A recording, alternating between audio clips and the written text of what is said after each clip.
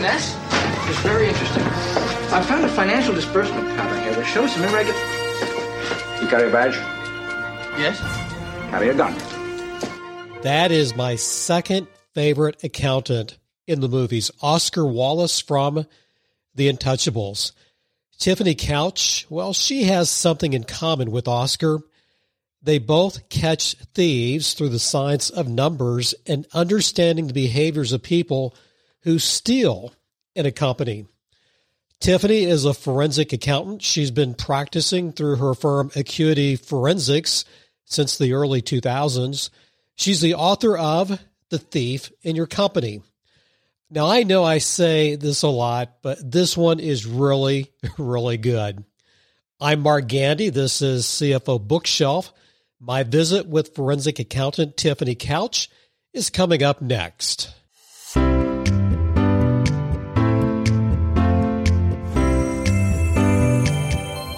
I read the book, The Thief in Your Company, in 2021, and it was intriguing. I read it in about 3 sittings. It went that fast for me.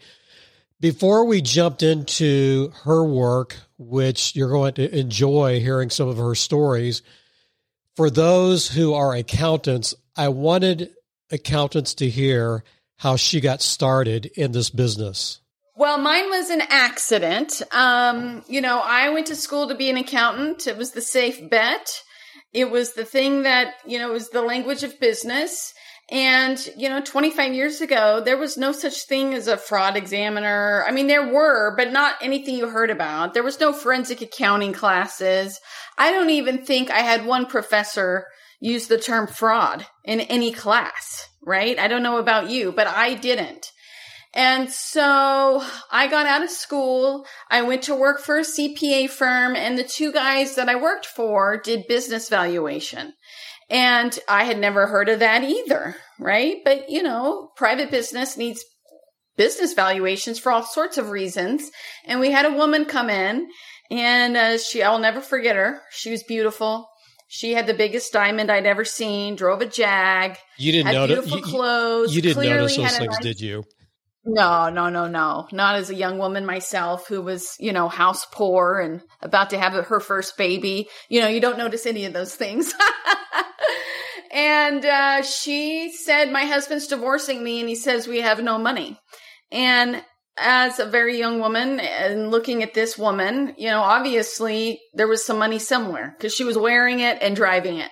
And long story short, her husband did have money. He was part Native American, and so he was selling fireworks and tobacco products and, basically literally taking home bags of cash and not reporting any of it on their tax returns. And so I figured that all out, and that was in the year 2000. And I remember thinking to myself, I don't know what this is called, but when I grow up, this is what I want to do. And so I just started getting all of my continuing education credits in fraud and forensic accounting. When did forensic accounting even become a household term? I do not remember. I would say the less than 10 years, because I started my firm in 2007. I started it as a forensic accounting firm. All of my accounting friends and my family said, you're crazy. No, you're never going to make it. You need to have a tax practice. And I said, no, absolutely not, because people need to know who to come to. Just like you go to the doctor for a heart problem, or you go to the doctor for, a pediatrician for the kids. I 100% believed that you've got to specialize in something. And I specialized in this, and everybody thought I was crazy. I would say in the last 7 to 10 years, it's become a little bit more of I understand what that is. I don't have to explain it as much anymore. It's certainly become the new sexy thing that the kids coming out of college want to do. But it certainly was not that way when I started. I have an opinion reading your book from cover to cover with extreme fascination. And push back if you want to, I would say the number one required trait to be a productive an effective forensic accountant like you, Tiffany, is you have to have this inquisitive itch that's never satisfied. Would you say that's the first trait or maybe the second or third needed?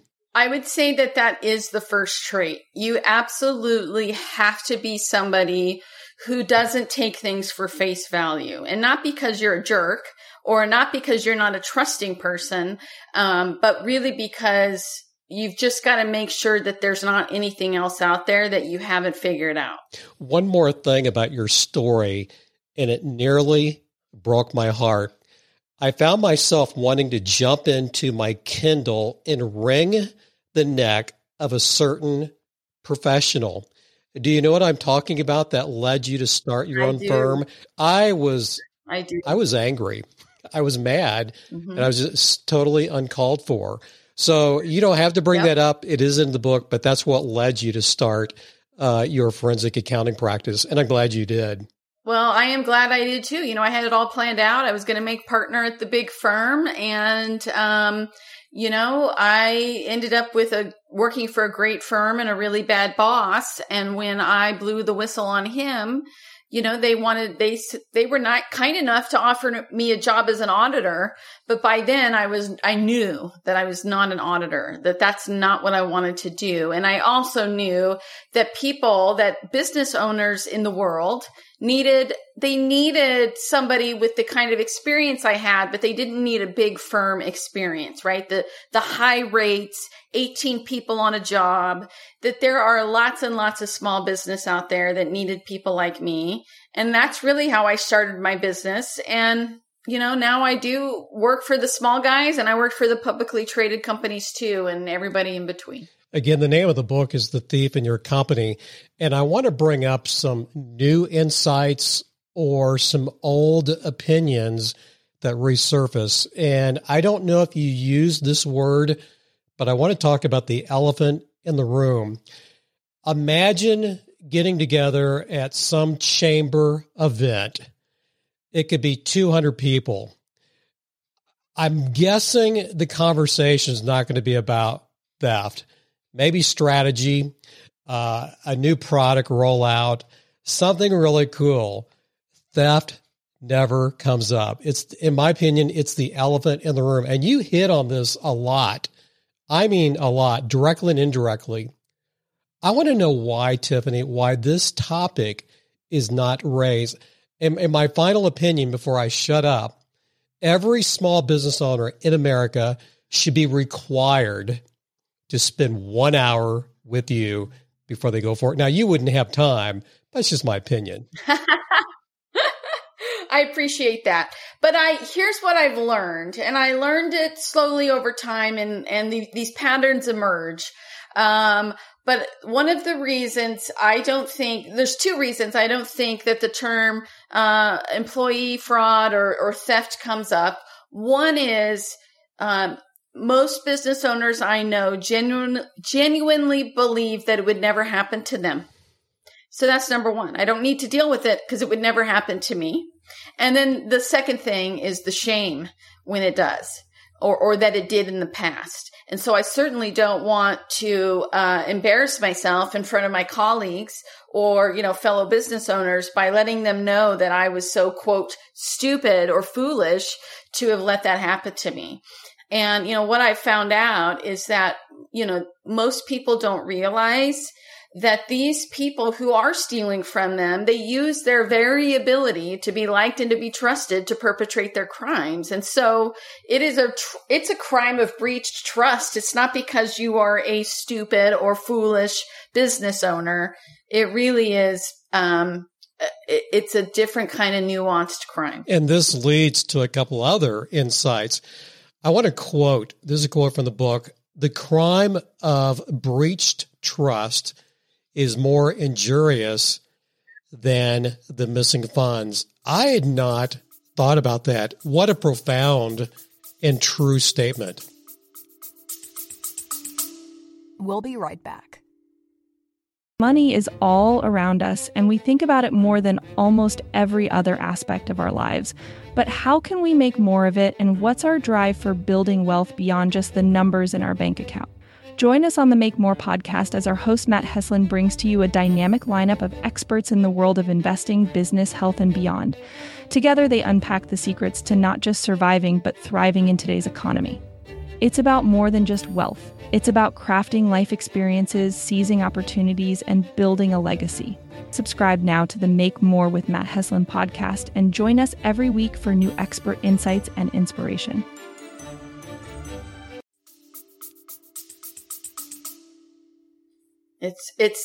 It's 100% true whether I'm walking into the smallest of small businesses or nonprofits or the largest publicly traded company.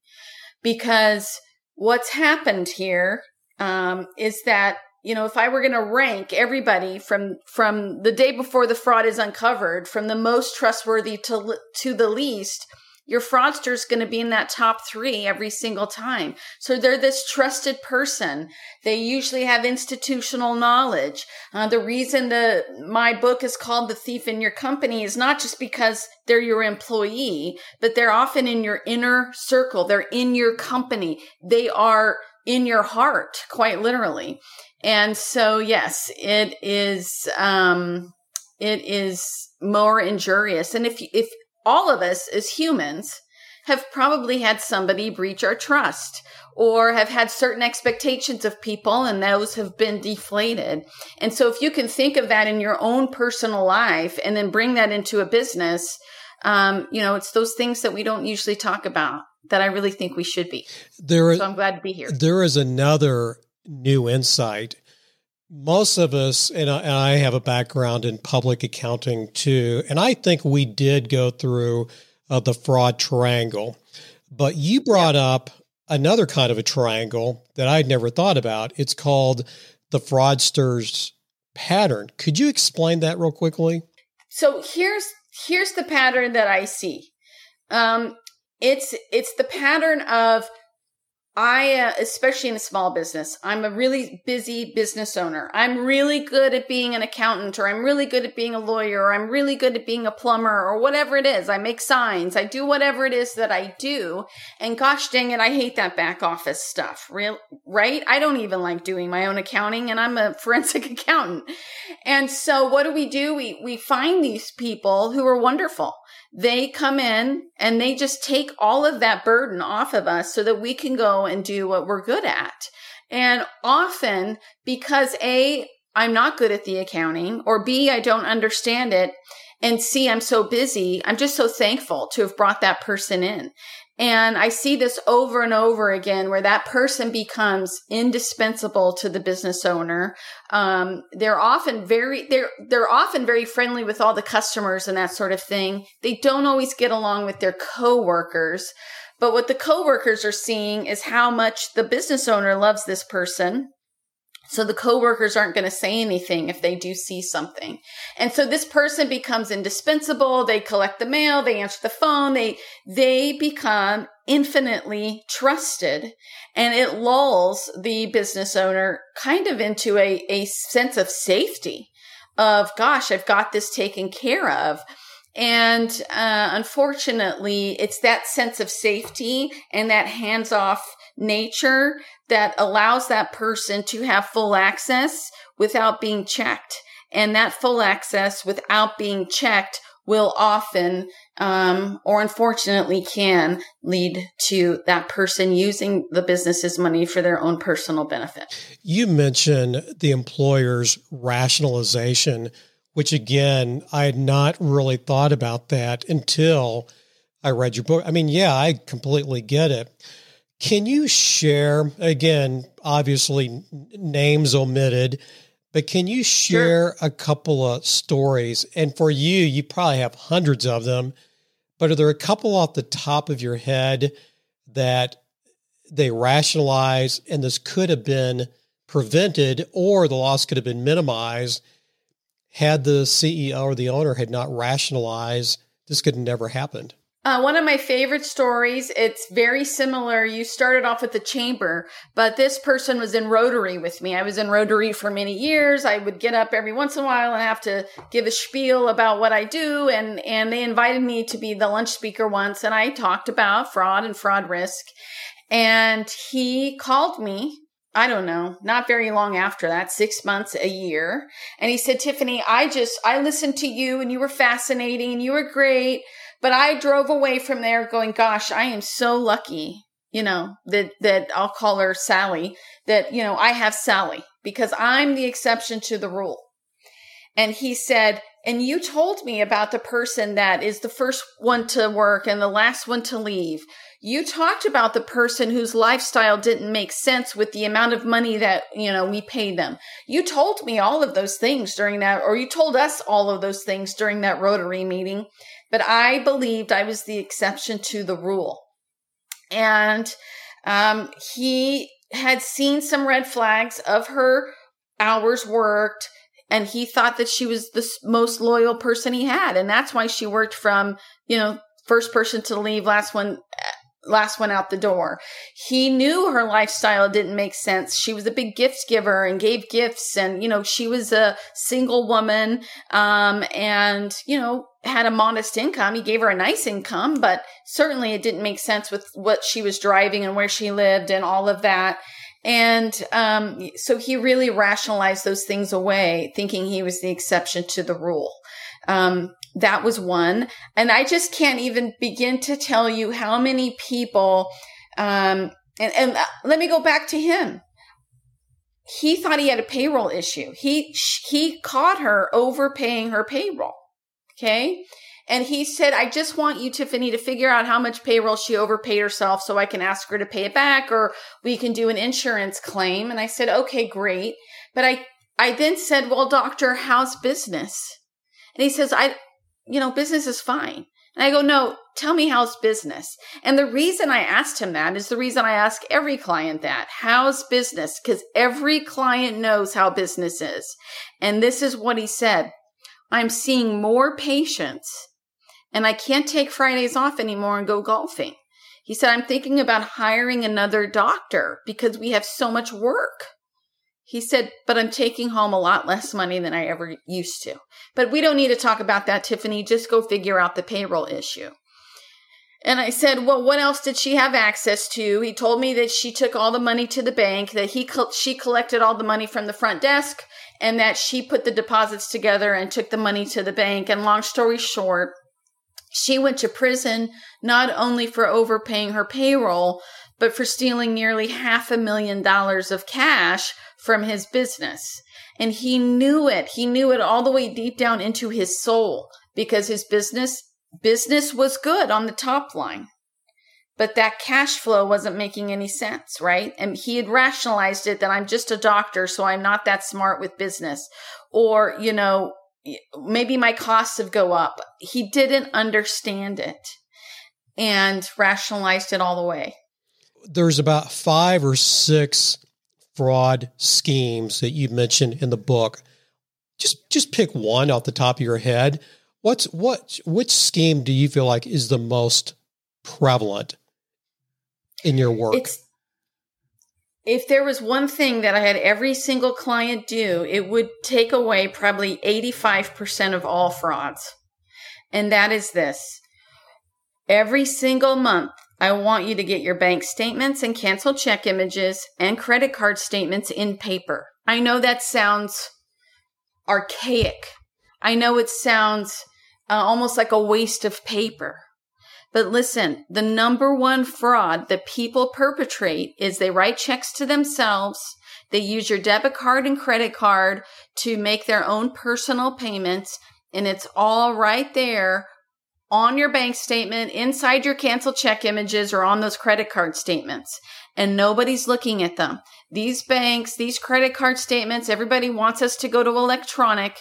But we don't have time as business owners to go online and load every single check image or scroll through all of those transactions. But if you get a bank statement that's a few pieces of paper long, it's much easier. In 15 minutes a month, I can go through my bank statement, credit card statements, and cancel check images for most small business, right? 15, 20 minutes a month. And I can make sure that all of the money number one, I can make sure that the money coming in is about what I think it should be. But really, I can also make sure that all the money that's going out is for my business's benefit. And the other benefit is it's showing my accountant or bookkeeper that I'm double checking. But you guys, nobody does that anymore. And here we are with the oldest fraud scheme in the world continuing to go on. And it's helped along because of this idea of everybody going to online banking. Coach Tiffany, I made a note in the book when you mentioned that recommendation. My note says, also, and I recommend this to smaller business owners I work with, not only get that statement if it's online, pick one transaction, just one, or it can be two, and then go to the bookkeeper or the accountant and just say, what is this? Because, that's right. Because it really, like you said, it shows that they are paying attention. And if you think about it, for the parents out there in the world, I'm the parents of 2 grown boys. When did your kids get in trouble the most? When we were busy and when we were not paying attention and when things got really quiet, that 4-year-old's into something that he or she shouldn't be into. And they know when mom and dad aren't looking. And unfortunately, the fraudsters of the world know when their bosses aren't looking or they figured out the loopholes. And when we are looking and when we let people know that we are, they're going to be a lot less likely to perpetrate that crime. And if they decide to do it, they're going to be caught a lot more quickly. And we're not going to be into this, big loss that most of the time I'm finding, 6 figures by the time you're hiring me or somebody like me. I have a curiosity, nosy question. I want to get into prevention before we wrap up. But last year we had Aaron Beam on the show, fascinating individual. And I smiled because you mentioned Aaron in your book. But Aaron is a fascinating individual, very likable. He went to jail for about a year because of financial statement fraud. And we talk about the why behind that. And for those who are not familiar with the name, he was a former CFO for Health South. And now he goes around the country talking about prevention, raising fraud awareness. My curiosity, nosy question, Tiffany, is do you run into financial statement fraud very often, or is it maybe not as prevalent in your practice? It is if you look at the ACFE report to the nations, financial statement fraud is less than 10% of all frauds perpetrated, but it is the highest loss. So you're looking at millions usually by the time those sorts of frauds are uncovered. And I do like to speak about it because most of us, I think about financial statement fraud as a Wall Street problem. And that's not actually true. If you have a business that is, especially one where you're probably a mid-range business, so you might have controllers or business operation people or sales people or others who have some component of their wages or compensation tied to those financials, then yes, you are going to be at a higher risk for financial statement fraud because there's an impetus there. There's an impetus for companies to cook the books for the bank, right? Or investors. That's true. Or if you're an investor, you need to understand that people cook the books so that you'll invest money into their business. But if you're a business owner and you've tied compensation around those financial statement outcomes, then you do need to be a little bit more aware of this kind of scheme and how those things are perpetrated. So again, people can cook the books to benefit themselves to make sure they get their stock options or bonuses, etc. And I have investigated several of those in the past as well. Great point. Let's talk prevention before we wrap up. I gave you a high five. You didn't know it, but I gave you a high five. And I call it the audit myth. So the audit myth is what, Tiffany? Again, this is brilliant. Yes. So the number one, let's say the audit myth is this. If I get a clean opinion from the CPA firm, then that must mean no fraud has occurred. And I cannot tell you how many times I've walked into a place that has had decades of clean audit opinions, and I have uncovered massive fraud. All right. So I don't want anybody to be lulled into this idea that because my auditors didn't find fraud, there is none. That's actually not true. Interesting, because I hear that over and over and over again. Again, this is opinion. I would say forget the audit to the bank. Banks, you're wasting your money. Instead, come up with these 15 to 20 agreed upon procedures. Do them about 4 to 5 times out of the year. Hire a firm like yours. That's going to be far more effective. And then just do a compiled statement that's full disclosure. But Right. To me, those agreed upon procedures to help catch or prevent or assess internal control weaknesses, I just think that would be far, far better. But no one's listening to me. Nobody's listening. And by the way, it's cheaper to do it that way. It's unbelievable.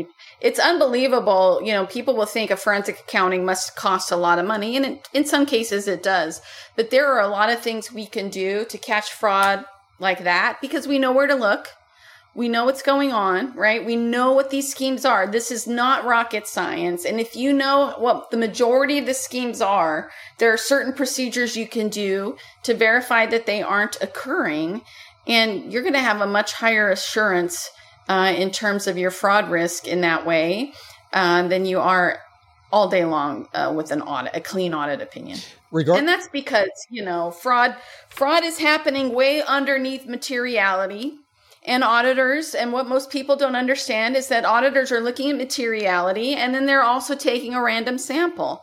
And a random sample is never or rarely going to unravel a fraud. I was going to say a random tiny sample at that. Sample, yeah. Regarding prevention, is tone at the top, and I love that terminology, is tone at the top, is that only for big companies? Or does tone at the top apply to even the 3-partner practice of maybe 15 or fewer employees? Tone at the top is critical, and really what I call a culture of honesty, which I've coined since I wrote the book. But the culture of honesty is the most important thing that you can do. And you want people, if they see something, to say something. And, you know, the rules are equitable no matter if I'm the CEO or the janitor.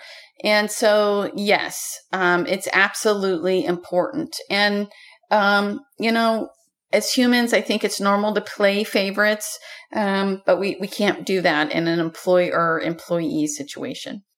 I'm guessing you get to work with a lot of young accountants out of CPA firms, small CPA firms, larger.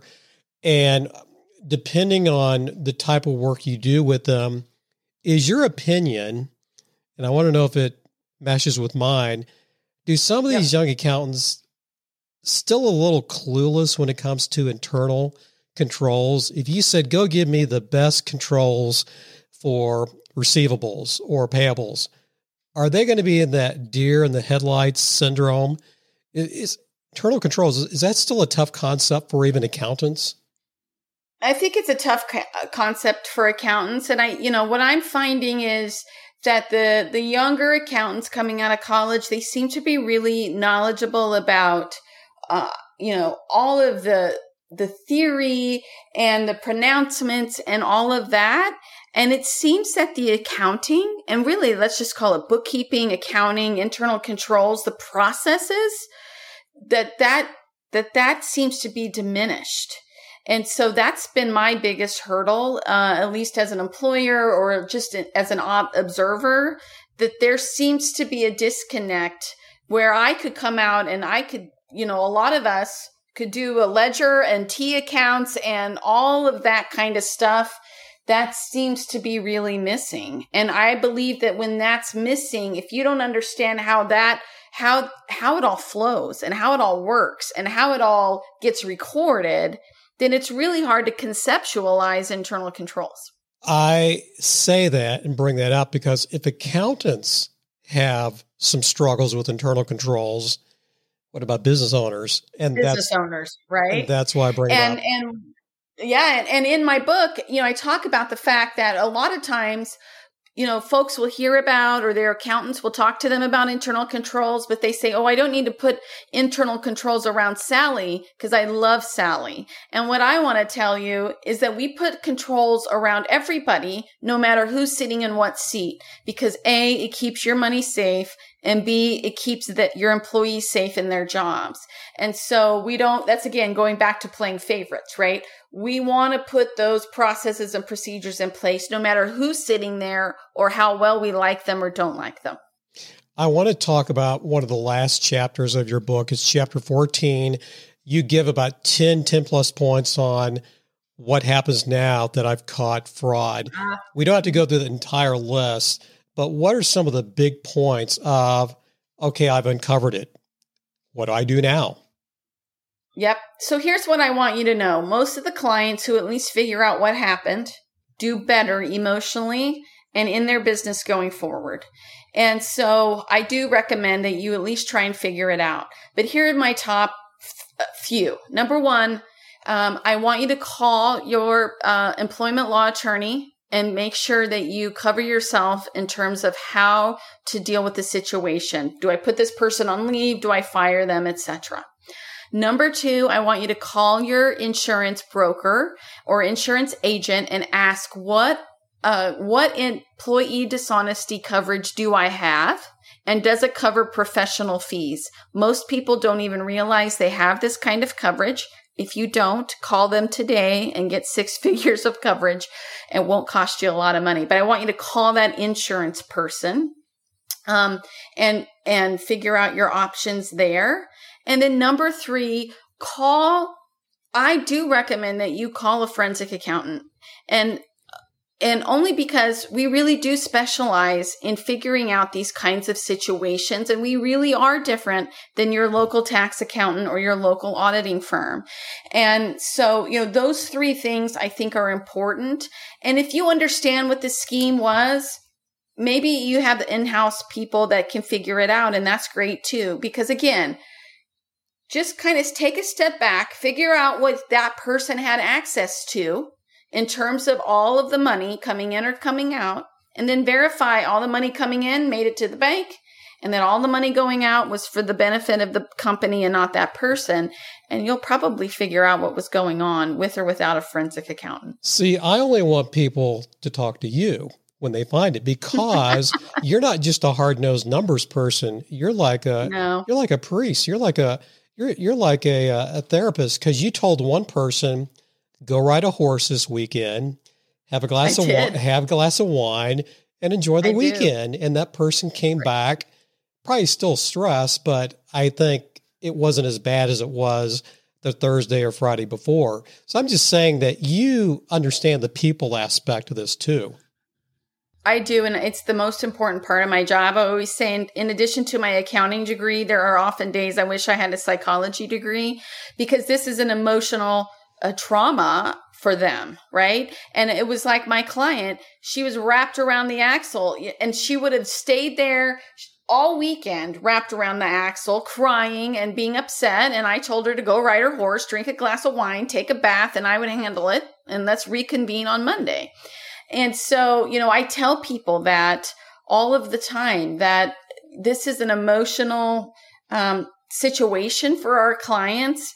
And again, as accountants, we don't always learn. We're learned to be numbers people, but I've learned in this business, I've got to be a people person as well. I know, just listening to you, you are a great communicator. You're a tremendous writer. I also can tell you're a humble person, and I have a bet that you're probably not a self-promoter. So I beg you, plug the heck out of your work in your firm. You got the floor. Okay, well, thank you. Well, if you would like to know more about me, you can find me at acuityforensics.com, and that's ACUITY, forensics with an S on the end.com. I have a book. You can find it on Amazon or barnesandnoble.com, and that's called The Thief in Your Company. And I'm always happy to talk to people, whether you're interested in becoming an accountant or you think you've got a problem in your business. You can call us at 360-573-5158, I'm happy to help if I can, or at least lead you in the right direction. And we'll repeat all of that in the show notes. So if I were to call you, is it a low level of resistance? I mean, this is not like scary, intimidating to engage with your firm, right? Oh, not at all. And people call for all kinds of problems, right? They might have somebody that's stealing from them, or they've got a cash flow issue and they nobody seems to have figured it out. Maybe they're in a business dispute with another company or a former business partner, and they need assistance with that, or their lawyer needs assistance with that. I had a local property management company who couldn't reconcile one of their ledgers, and we helped them through that issue and a new process and procedure so that they didn't get out of balance, every month. So, and again, we're humans here. Humans answer our phone, and no question is a dumb question. Last question. This is CFO Bookshelf. We ask every single author this question. What are some of your favorite books from the past, the present? And sometimes that's a hard question for people. The Alchemist. The Alchemist is one of the best books I've ever read. The Four Agreements is another great book. For a business book, I love Good to Great, and most of, is it Malcolm Gladwell? All of his books like Blink and those sorts of things. But The Alchemist is the #1 book for me. Tiffany, this is fantastic. I'm going to be promoting this episode for a long time. I write on different platforms. My short list of forensic accountants is one firm. It's yours. So I'm going to be talking about you for a long, long time. It's been an honor to have you on the show. Well, I appreciate it. And I appreciate the opportunity and the enthusiasm. It's really great.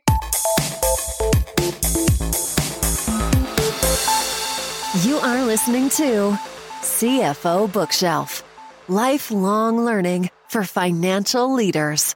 And now back to our host, Mark Gandy. That was good. Hey, let's make this show a little sticky. I want to leave you with 5 questions to figure out. Number 1, what's the top trait required for forensic accountants? Number 2, what are the fraudsters' patterns? It's in the book. It was in the interview. What one action by an owner will prevent up to 85% of most frauds ever happening? Now, 85% is subjective, but when I hear that number, I get where Tiffany is coming from. Question number 4, what type of fraud occurs only 10% of the time, yet has the highest loss of company funds? That's a good one. And then number 5, this one was subtle, and I did not know this. What is one of the first questions you need to ask your insurance agent after you've detected fraud? And again, we're making the assumption you've called your insurance agency. 5 questions. You get those, you will have gotten what we talked about. Hey, I want to leave you a couple of suggestions if you are a CEO. I have 3 tips. Number 1, in your business, and you need to do this maybe on a Saturday. Don't do this in the office. In your business, write down how someone could steal from your company. How could they steal from you? Now, the reason I like this question, because it removes the thought that no one person could steal from you in your company. So in this question, you're just asking, how could this happen? You're not being cynical. We're not asking you to be suspicious. It's just factually, how could it happen? And then number 2, okay, now what? What steps will you take to reduce the risk of fraud? Now, number 2, let's say you do number 1. Number 2 may be hard. So what you can do on number 3, and my tip number 3 is read the first 3 chapters, at least the first 2, but try to do 3. and then give it to your accountant and ask, how do I apply this book in my business? And additionally, bookmark Tiffany's website. It's Acuity Forensics. And for those of you interested in becoming a forensic accountant, and I'm keeping this very, very high level because there are organizations you can join. So again, this is high level. This is, maybe you heard this like, this sounds really cool. Well, number one, this is a given. Read Tiffany's book. You've got to do, just read it. Tiffany is a people person. And one thing I picked up from the book and in this interview, again, she's a people person. So accordingly, the book Influence should be on your reading list. It's one of the most accessible books on psychology I have ever read. And it's also stood the test of time. And finally, read these two books on fraud. Extraordinary Circumstances by Cynthia Cooper. In fact, it's one of my favorite books of all time in business. And then also Health South, The Wagon to Disaster by Aaron Beam, who's been on our show over a year ago. Now, those two books, the bent there is financial statement fraud, but they'll still give you a glimpse of the people aspect of fraud and theft inside the business. Hey, I'm not done yet. I have a final word for Tiffany. And Tiffany, I know you're listening. So you are now one of my heroes, and I salute you for your work. Just very, very well done. And I'm proud of you. And number two, I've learned a lot from you, but here's what I'm going to remember for a long time. When you speak, and this is if I didn't have the video on during our Zoom-like interview, I can tell you speak with a smile on your face. It is so obvious. Now, why do I mention that? Because I would think in your line of work, you would become hardened a bit to theft. I think you would become a little bit cynical. And I don't see that. I just don't. And that blows me away. I believe the work you're doing, this is your calling, and you are exceptional at it. So thank you for your work, your encouragement, and the way you're making a difference. It is time to wrap up. Keep learning, keep growing, and keep making a difference like Tiffany Couch is. I'm Mark Gandy, and this is CFO Bookshelf.